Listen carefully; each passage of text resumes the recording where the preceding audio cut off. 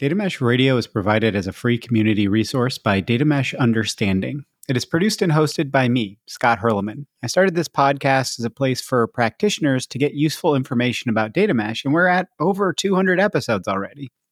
This is a Mesh Musings episode where I do a relatively short overview, some might call a few of them rants, on a specific topic related to data mesh. I try to put my few summary takeaways in the show notes too, to make it easy to decide if this will be useful for you. Quick reminder as well to hit the Data Mesh Understanding link in the show notes to easily review listings of past episodes you might have missed, that I've grouped up on different topics to make it easy if you want to do like a deep dive into governance or something like that. Do check out the Data Mesh Understanding offerings as well and the free community introduction and roundtable programs while you're there. Now with that, on to the Mesh Musing.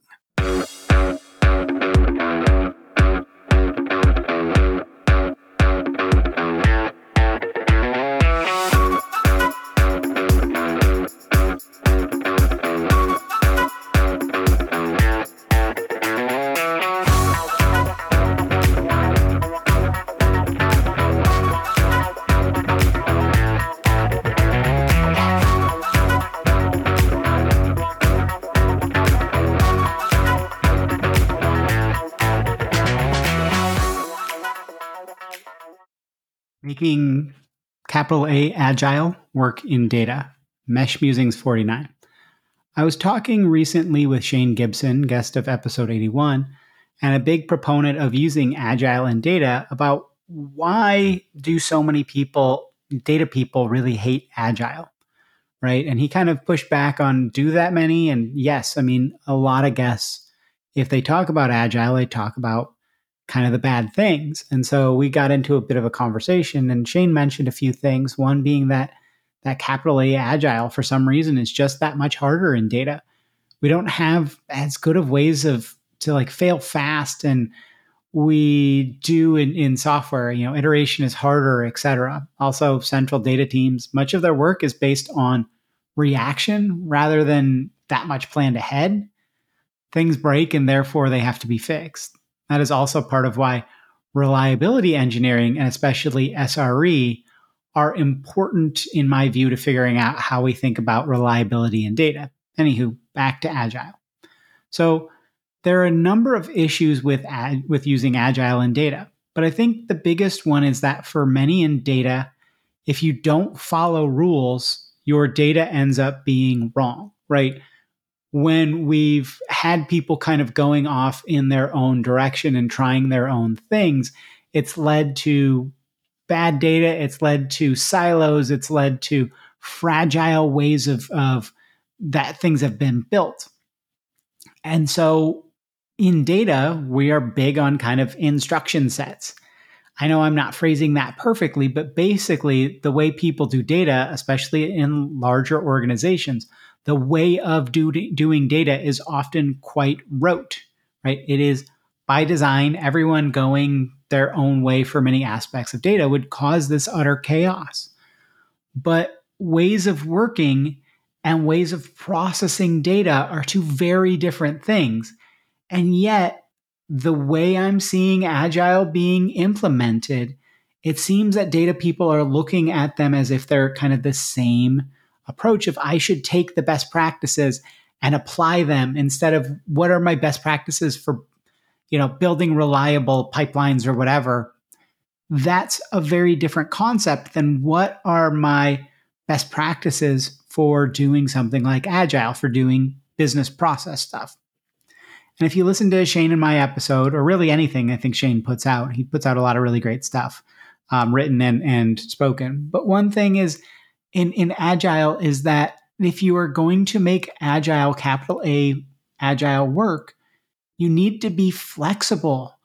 You need to be nimble. You need to not follow the rules, right?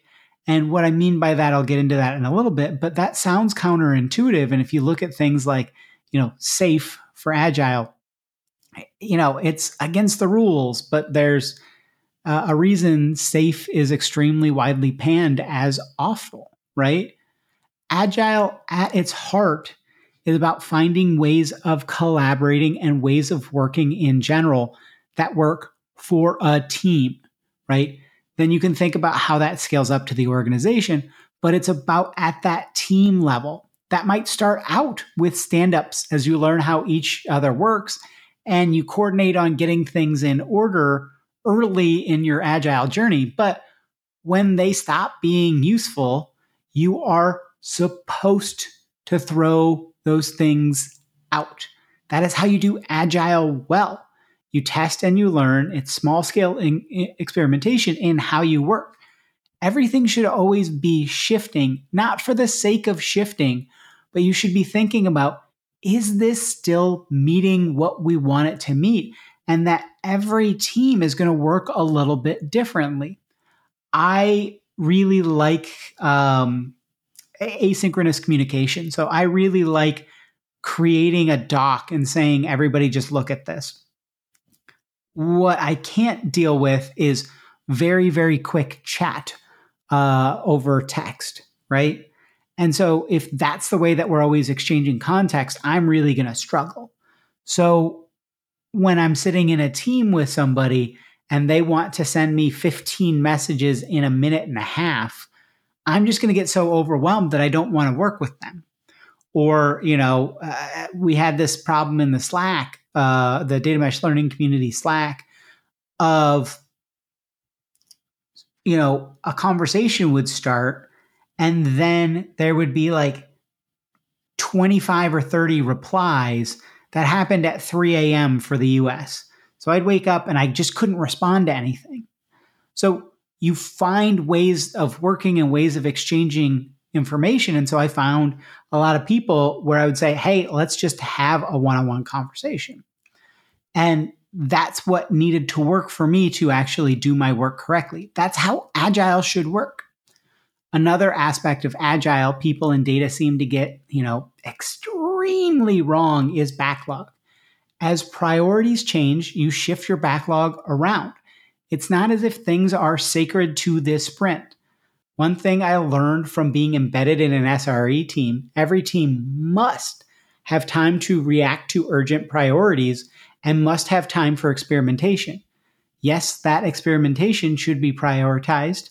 So it's not just doing all sorts of craziness and just trying out all this crazy stuff, but teams need space to innovate for many reasons, mental health and happiness among the top that often get overlooked. And this is where I think people are like, well, this is how long it takes to build a data pipeline. So therefore, that is what the priority for this sprint should be. And maybe if something comes up, that priority gets bumped out. Versus like, how do we chunk this up into much smaller work? And how do we think about not creating chaos in our backlog, but being flexible about this, right? And that it's not as well that teams can throw things on your backlog, right? That there needs to be a good way of doing this at the organization level and at the team level, but it's about finding what works at that team level. And it's not as much about this is the exact way that we're going to communicate with each other cross teams, because that can get really pernickety as well. So why do I think people in data often hate Agile, capital A Agile? Because they've had the worst of Agile and not seen the best of it.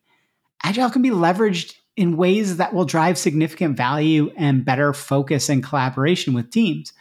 But when it's focused on the ceremony and following the rules, especially well past when a practice is adding value, of course it sucks.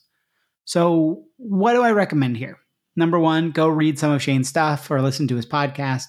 As of me writing this, I'm supposed to be on sometime around when this comes out. I don't know. I'm recording this in the future. We're recording that in the future. I don't know. Number two, think of Agile in the data as a product mindset. Your Agile approach has a number of approaches that are like features, and features of a product evolve and are sunset as you bring in new features that are of value. When something's not good anymore, you throw it out. That's what Agile is about. Number three, every team, much like every data product, will be unique and different. Trying to make everyone follow the same path is going to be bad. It's not going to work. When first starting out, you might have a few set of recommended practices, But trying to force everyone at the same, to do the exact same thing it will just make people miserable.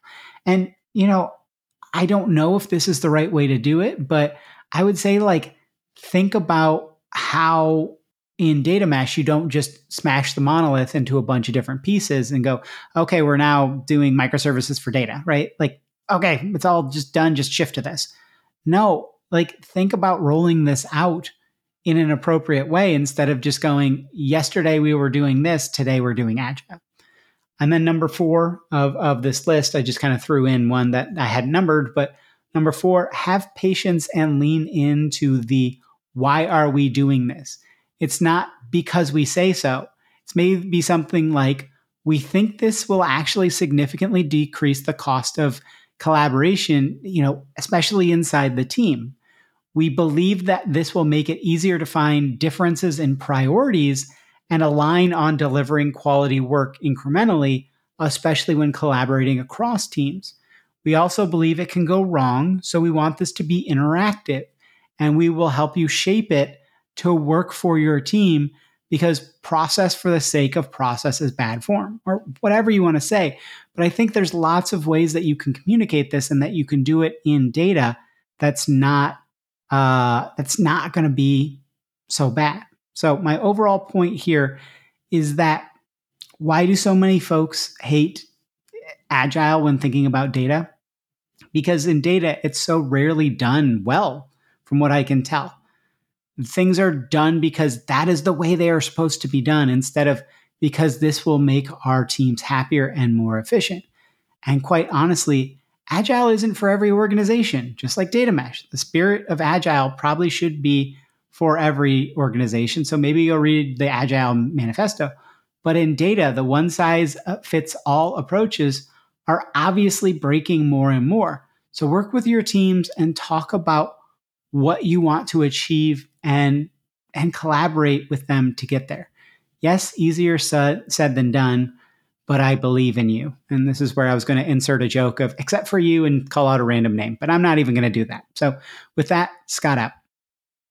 Hopefully that was a useful mesh musing for you. Please do rate and review the podcast. It really does help. And if you'd like to get in touch and see how I can be helpful to you, check out the show notes. I'm pretty easy to find.